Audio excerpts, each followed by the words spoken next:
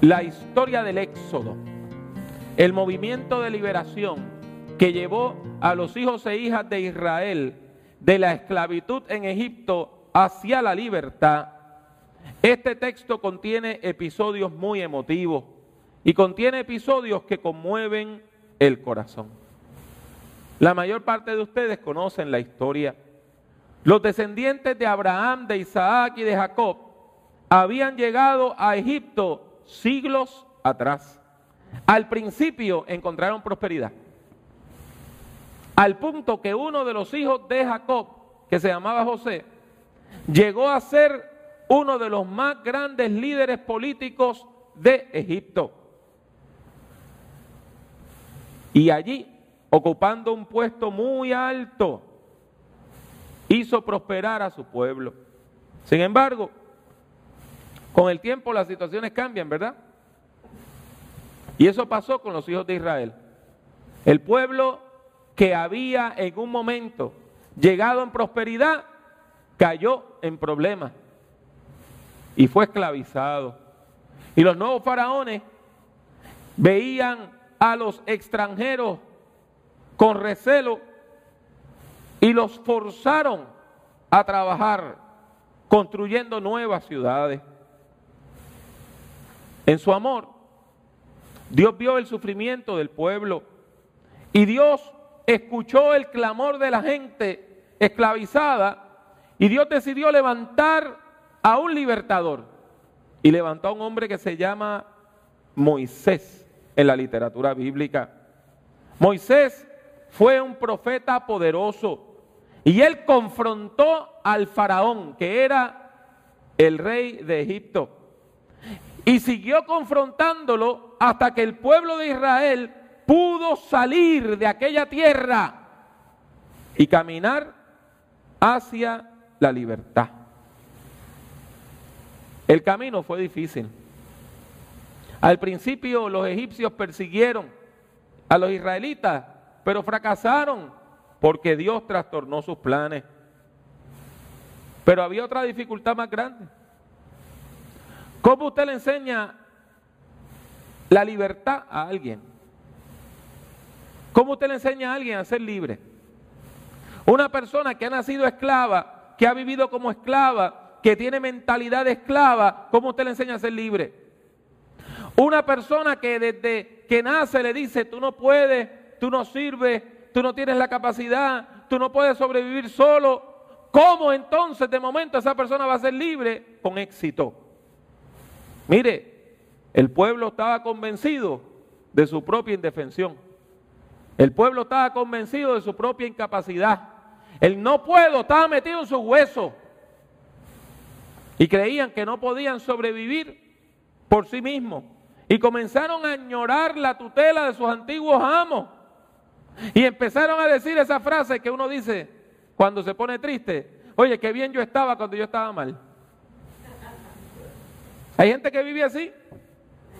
Oye, cuando yo estaba mal, qué bien yo estaba. Una mujer se ve sola y recuerda las palizas que le daba a su antiguo esposo y dice, qué mucho yo quería a Papo.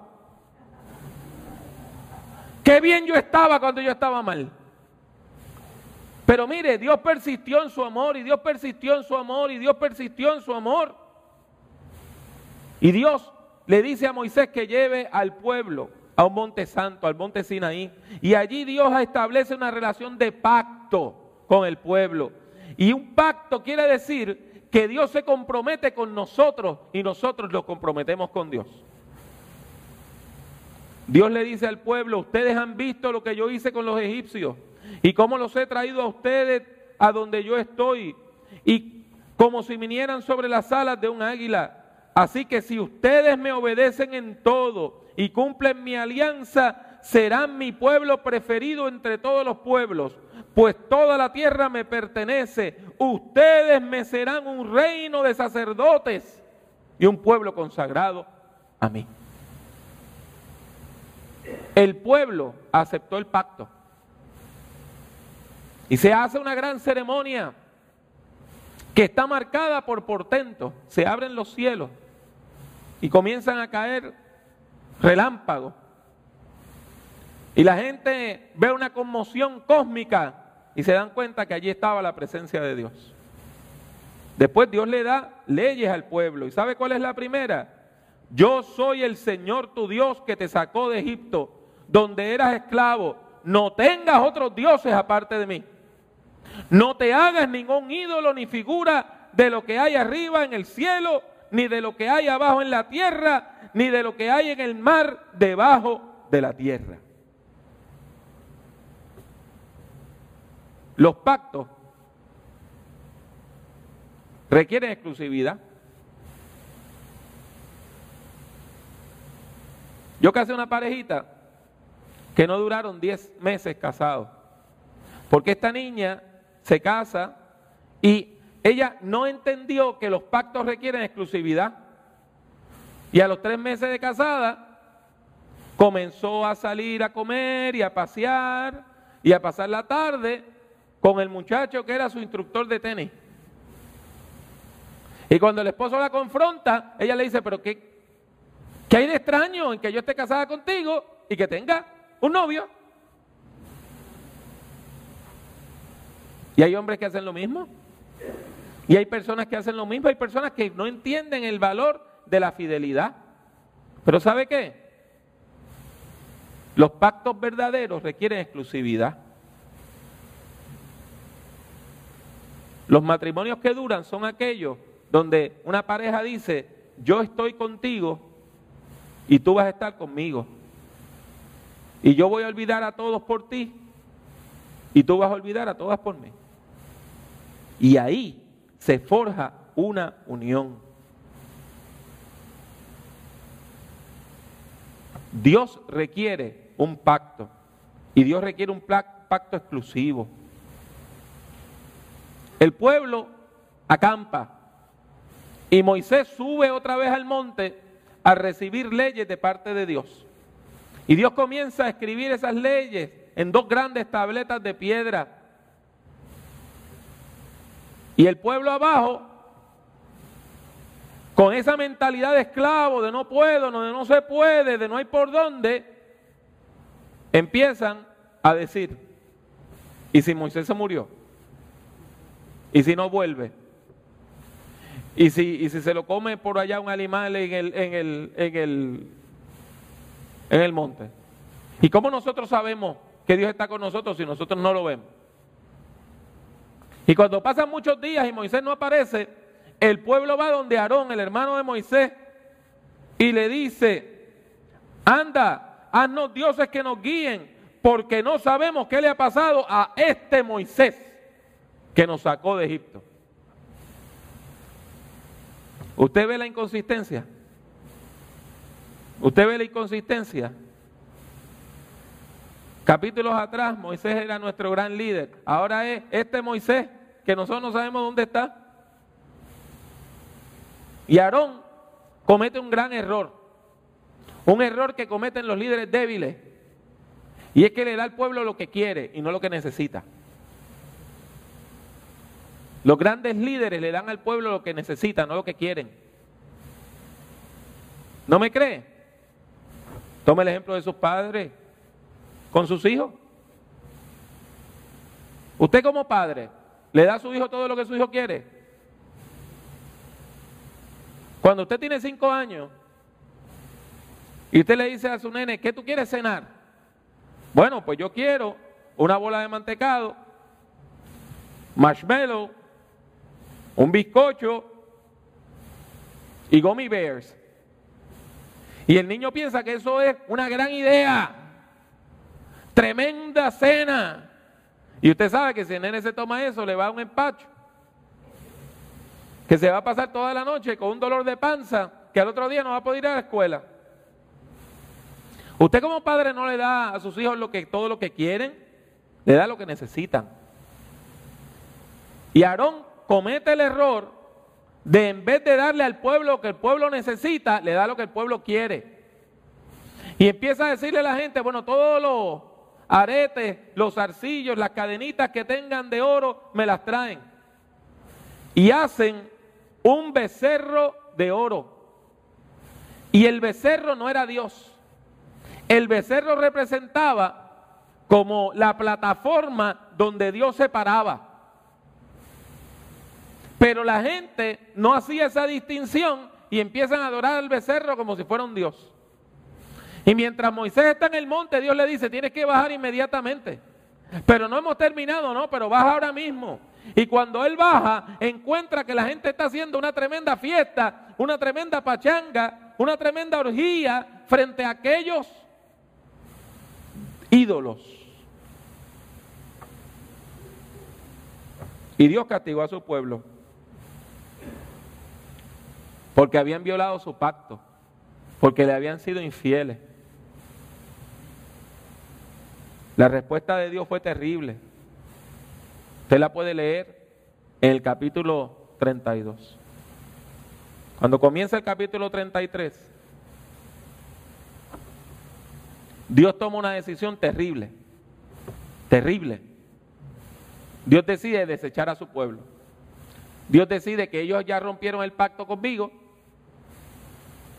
así que ya yo no tengo un pacto contigo. Si tú te divorcias de mí, ¿yo sigo casado contigo? ¿Verdad que no? Si tú rompes el pacto, tú no puedes esperar que yo siga siendo fiel al pacto. Los pactos tienen que ser de dos lados.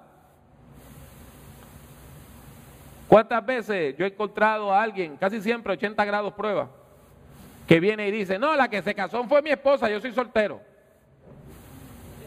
O sea, hay pacto de allá para acá, pero de aquí para allá no hay pacto. Pues Dios no va a jugar ese juego con nosotros.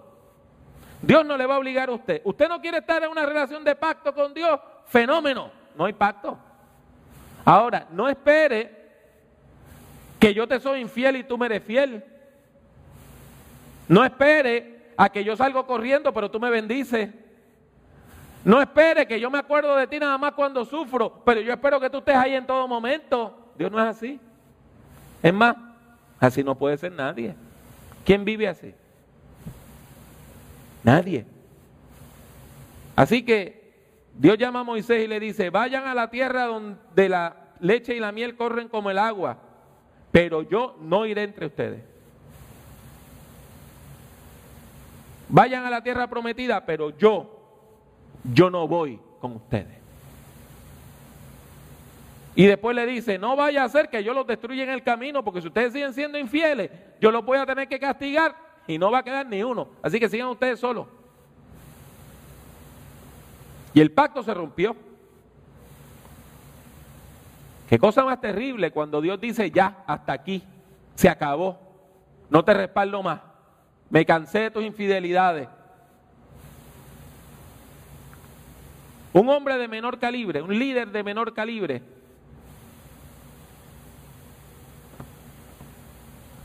hubiese aceptado el castigo divino llorando, se hubiese echado en un rincón a quejarse, Dios me dejó, bendito, pobre de mí, ¿qué va a hacer de mí ahora? Pero Moisés no era un líder cualquiera. Moisés no era un líder de segunda, ni de tercera, ni de cuarta. Él era un profeta que conocía el corazón de Dios. E inspirado en ese conocimiento de Dios, Moisés desafía lo que Dios le dice. Hay que ser atrevido, hay que tener valentía para hacer algo así. Pero cuando usted conoce bien a alguien y conoce su corazón, usted se dispara esas maromas. Y Moisés conocía el corazón de Dios porque era su amigo. Y le dicen, mira, tú me dices, saca a este pueblo, pero no me has indicado a quién enviarás conmigo. Moisés le dice, mira, tú me dices, saca a este pueblo, pero no me has indicado a quién enviarás conmigo. Sin embargo, tú dices, yo te he conocido por tu nombre y has hallado también gracia a mis ojos. Pues bien, si he hallado gracia a tus ojos, te ruego que me muestres ahora tu camino para que te conozca y halle gracia a tus ojos. Y mira que esta gente es tu pueblo. ¿Cómo es eso de que nos vayamos solos? Yo no me voy a ir solo. Tú me nombraste líder de este pueblo, pues tú tienes que ir con nosotros porque esta gente es tuya. Y si tú no vas, yo no doy un paso.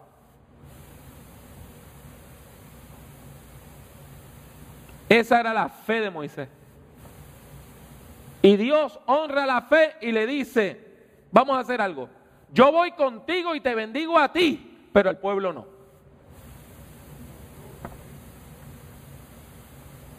Oye, hay líderes que lo que hacen es pensar en ellos, ¿verdad? En Puerto Rico hubo un tiempo que se hizo una alianza política, en los años 30, que se le llamó la Alianza Pancista. Léase los libros de historia.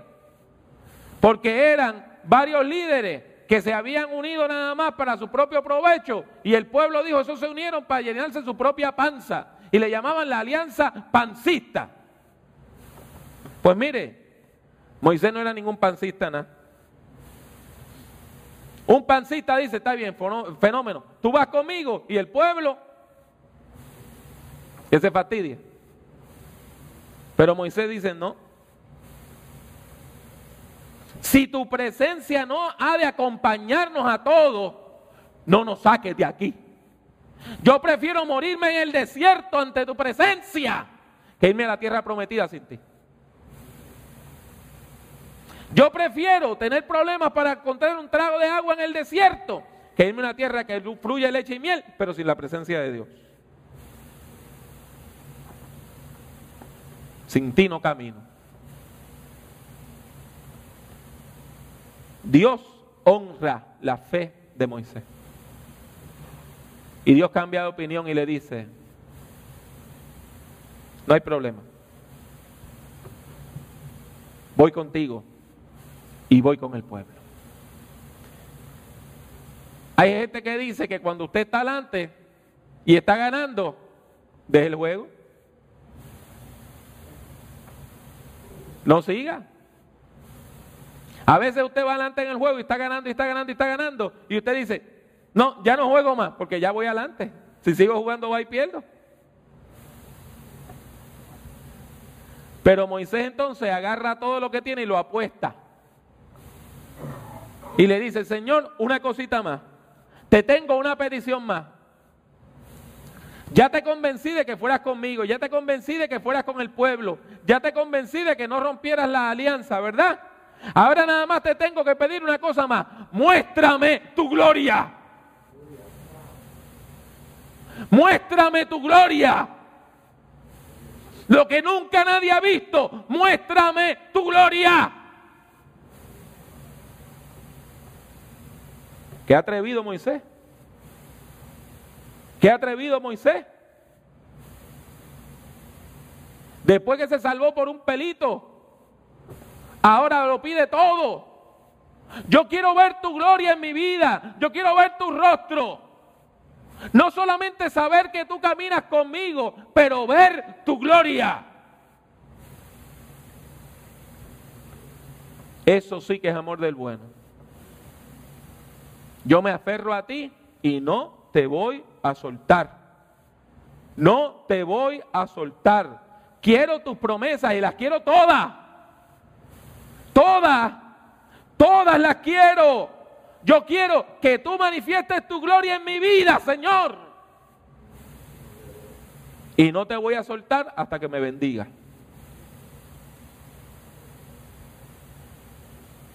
Muéstrame tu gloria, le dijo Moisés. ¿Y sabe qué? Dios se la mostró. Mi buen hermano, mi buena hermana, quizá usted llegó aquí hoy triste, en pecado o sintiéndose desechado. Quizá usted piensa que Dios le ha abandonado, que las promesas de Dios han caducado, que sencillamente ya no son para usted. Quizá usted piensa que ya no hay misericordias divinas para usted, que usted ha quedado fuera del pacto, que ahora en adelante nada más lo que nos toca es caminar por territorio hostil, solo, lejos de Dios. Pues si usted se siente así en esta mañana, yo tengo buenas noticias para usted. Yo tengo las mejores noticias para usted. Este es momento de aferrarse a Dios. Y si usted se aferra al Señor, y si usted se aferra al Señor y le dice, sin ti no doy un paso, Dios se va a quedar con usted a su lado. Y si después de usted hacer eso, usted le dice al Señor, una cosita más, Señor, muéstrame tu gloria, Dios se la va a mostrar. Lo único que usted tiene que hacer es venir a Dios con un corazón sincero, poner su vida en las manos de Dios y buscar al Señor con ahínco, como si usted fuera un niño chiquito, una niña pequeña que ve a papá o a mamá salir y van y se agarran del pantalón o de la falda de mamá y dicen, no, te voy a dejar ir. Yo quiero estar contigo. Esa fe sencilla. Pídale al Señor, muéstrame tu gloria, y Dios se la mostrará.